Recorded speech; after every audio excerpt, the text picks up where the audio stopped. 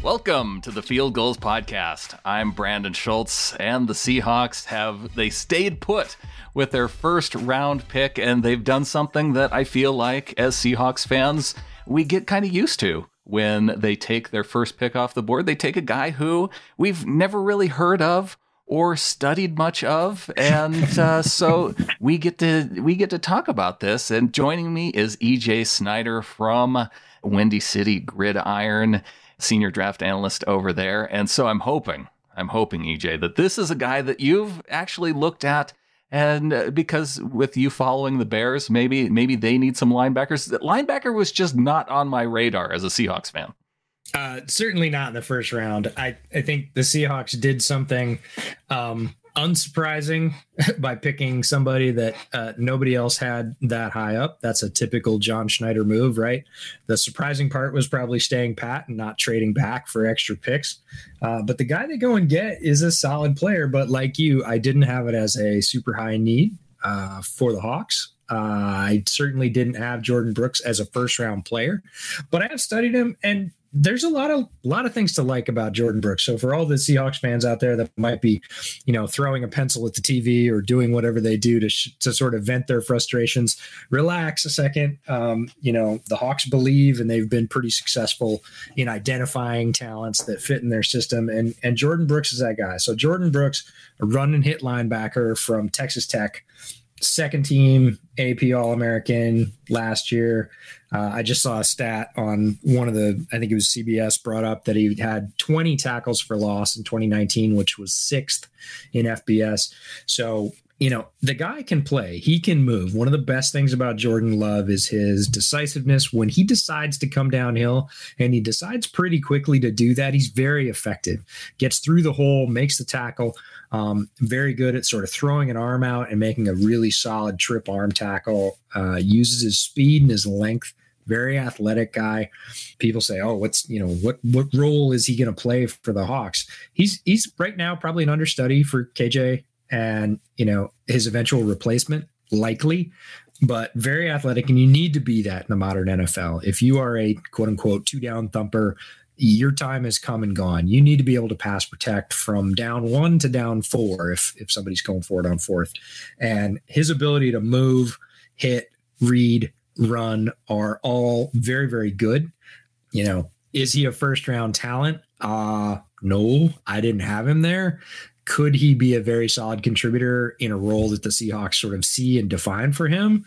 I think the Seahawks are maybe better at everybody else than sort of avoiding all the voices and saying, we know what we need.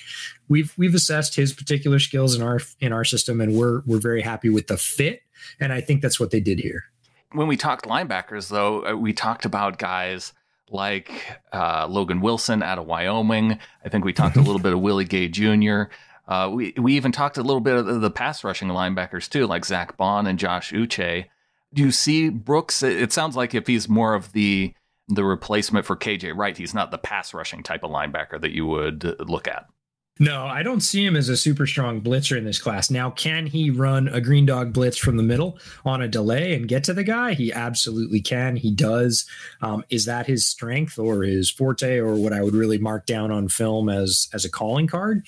It isn't. He has the athleticism to do it, but he is not a blitzer by nature, and he is definitely not what you would consider sort of an edge rushing threat. They play him there occasionally in sort of a wide alignment on third down, but not his primary role. And really more, like I said, a run and hit, read and react type linebacker. Very, very quick, super athletic, has decent size as well. He's not undersized. A lot of those guys are quite small these days. He is not. But a lot of the guys you mentioned, I had rated higher than him. Certainly Logan Wilson was farther up my board. Other guys I had ahead of him, Malik Harrison. Now, Malik Harrison, a little more in the thumper role, a little bit limited laterally. So I could see why they wouldn't take him for this particular role.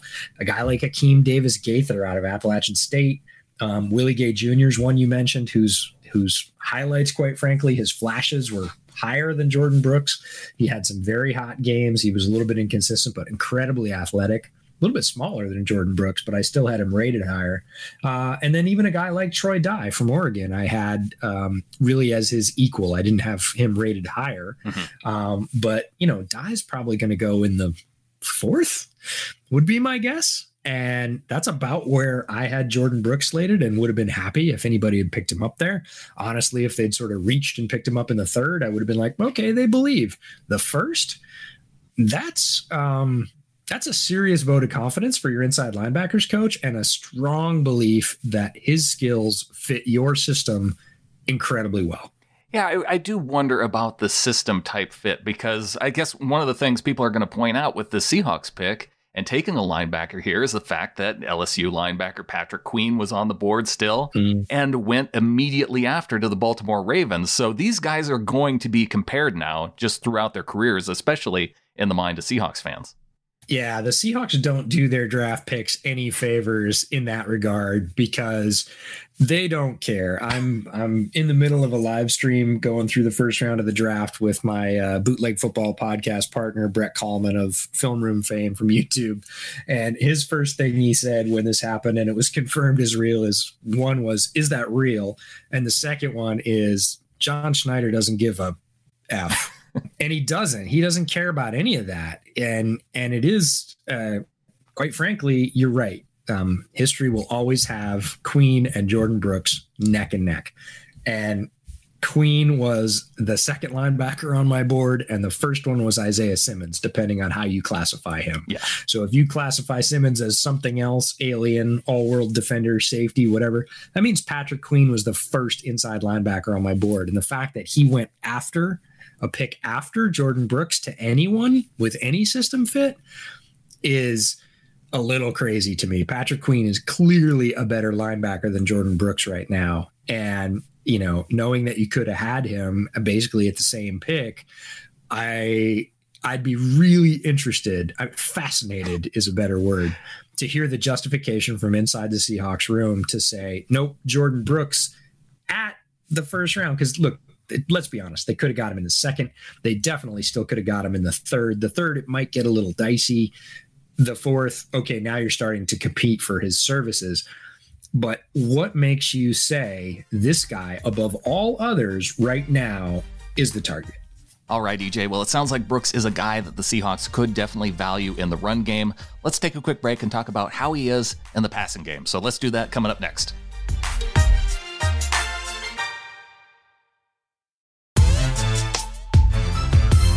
Joined by EJ Snyder, senior draft analyst at Windy City Gridiron, and we're talking about Texas Tech linebacker Jordyn Brooks, who went number 27 overall to the Seattle Seahawks.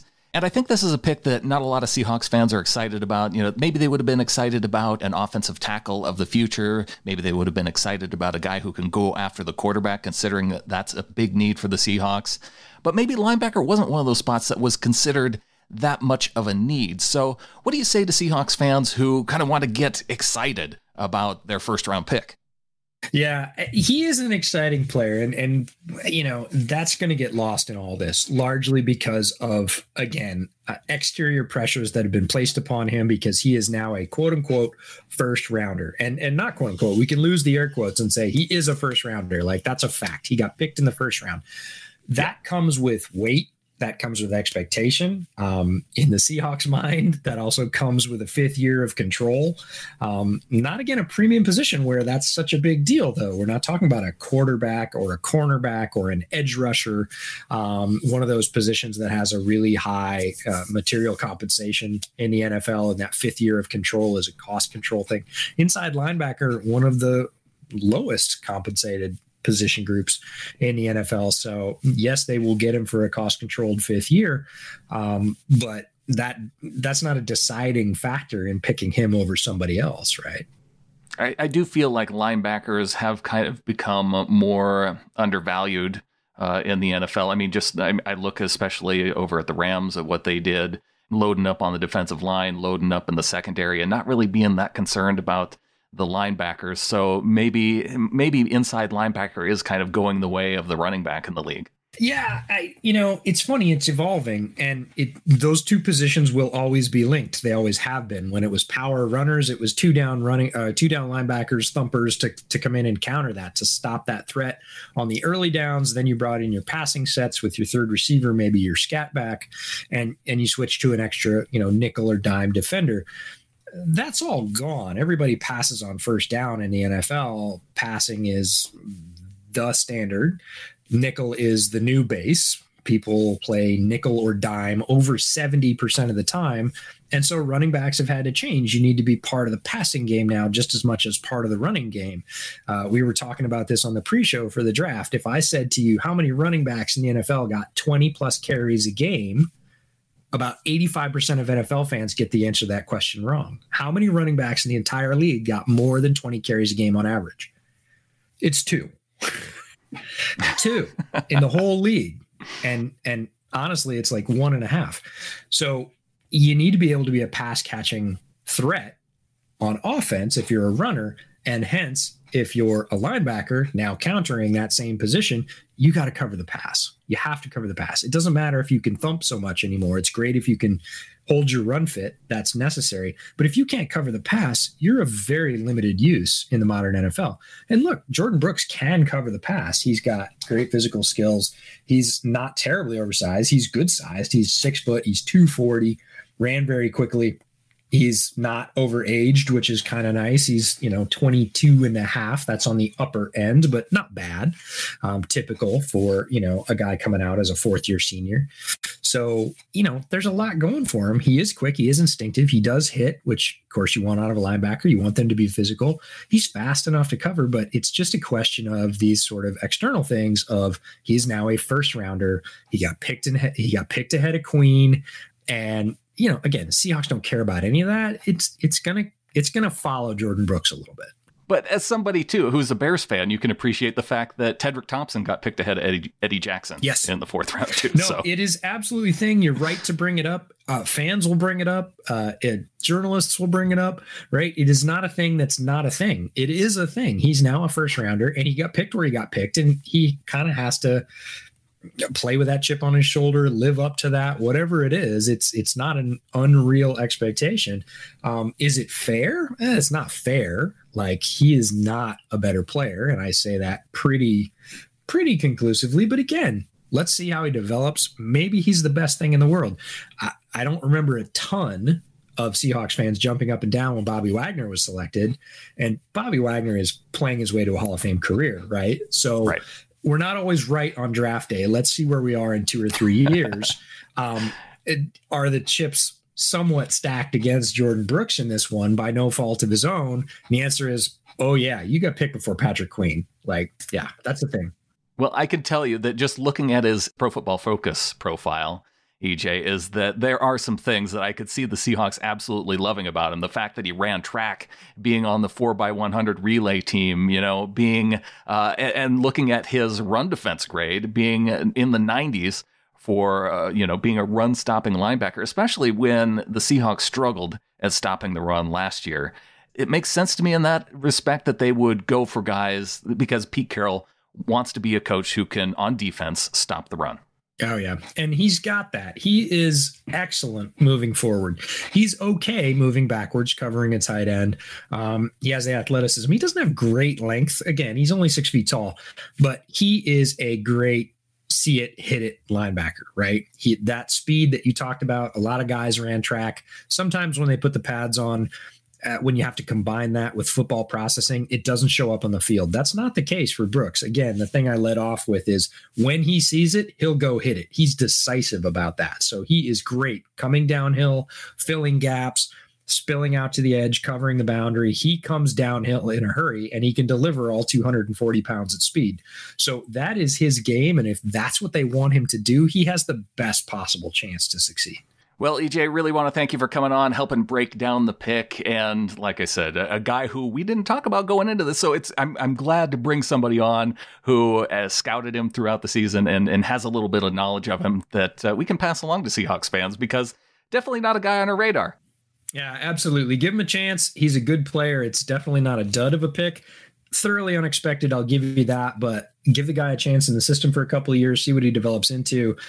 He's got the base tools, and now it's really about system fit, and that's where the rubber hits the road. A big thanks once again to EJ Snyder of Windy City Gridiron, and we will be back here at fieldgoals.com. Lots of talk about Jordyn Brooks up on the website, fieldgoals.com. Check it out. And if this is your first time tuning into the show, we're going to have more to come throughout the draft weekend. Subscribe to the podcast, sbnation.com/NFL podcasts. You'll get these episodes right in your podcast feed as soon as they come out. So be sure to stay tuned. Lots more to come. And until then, go Hawks.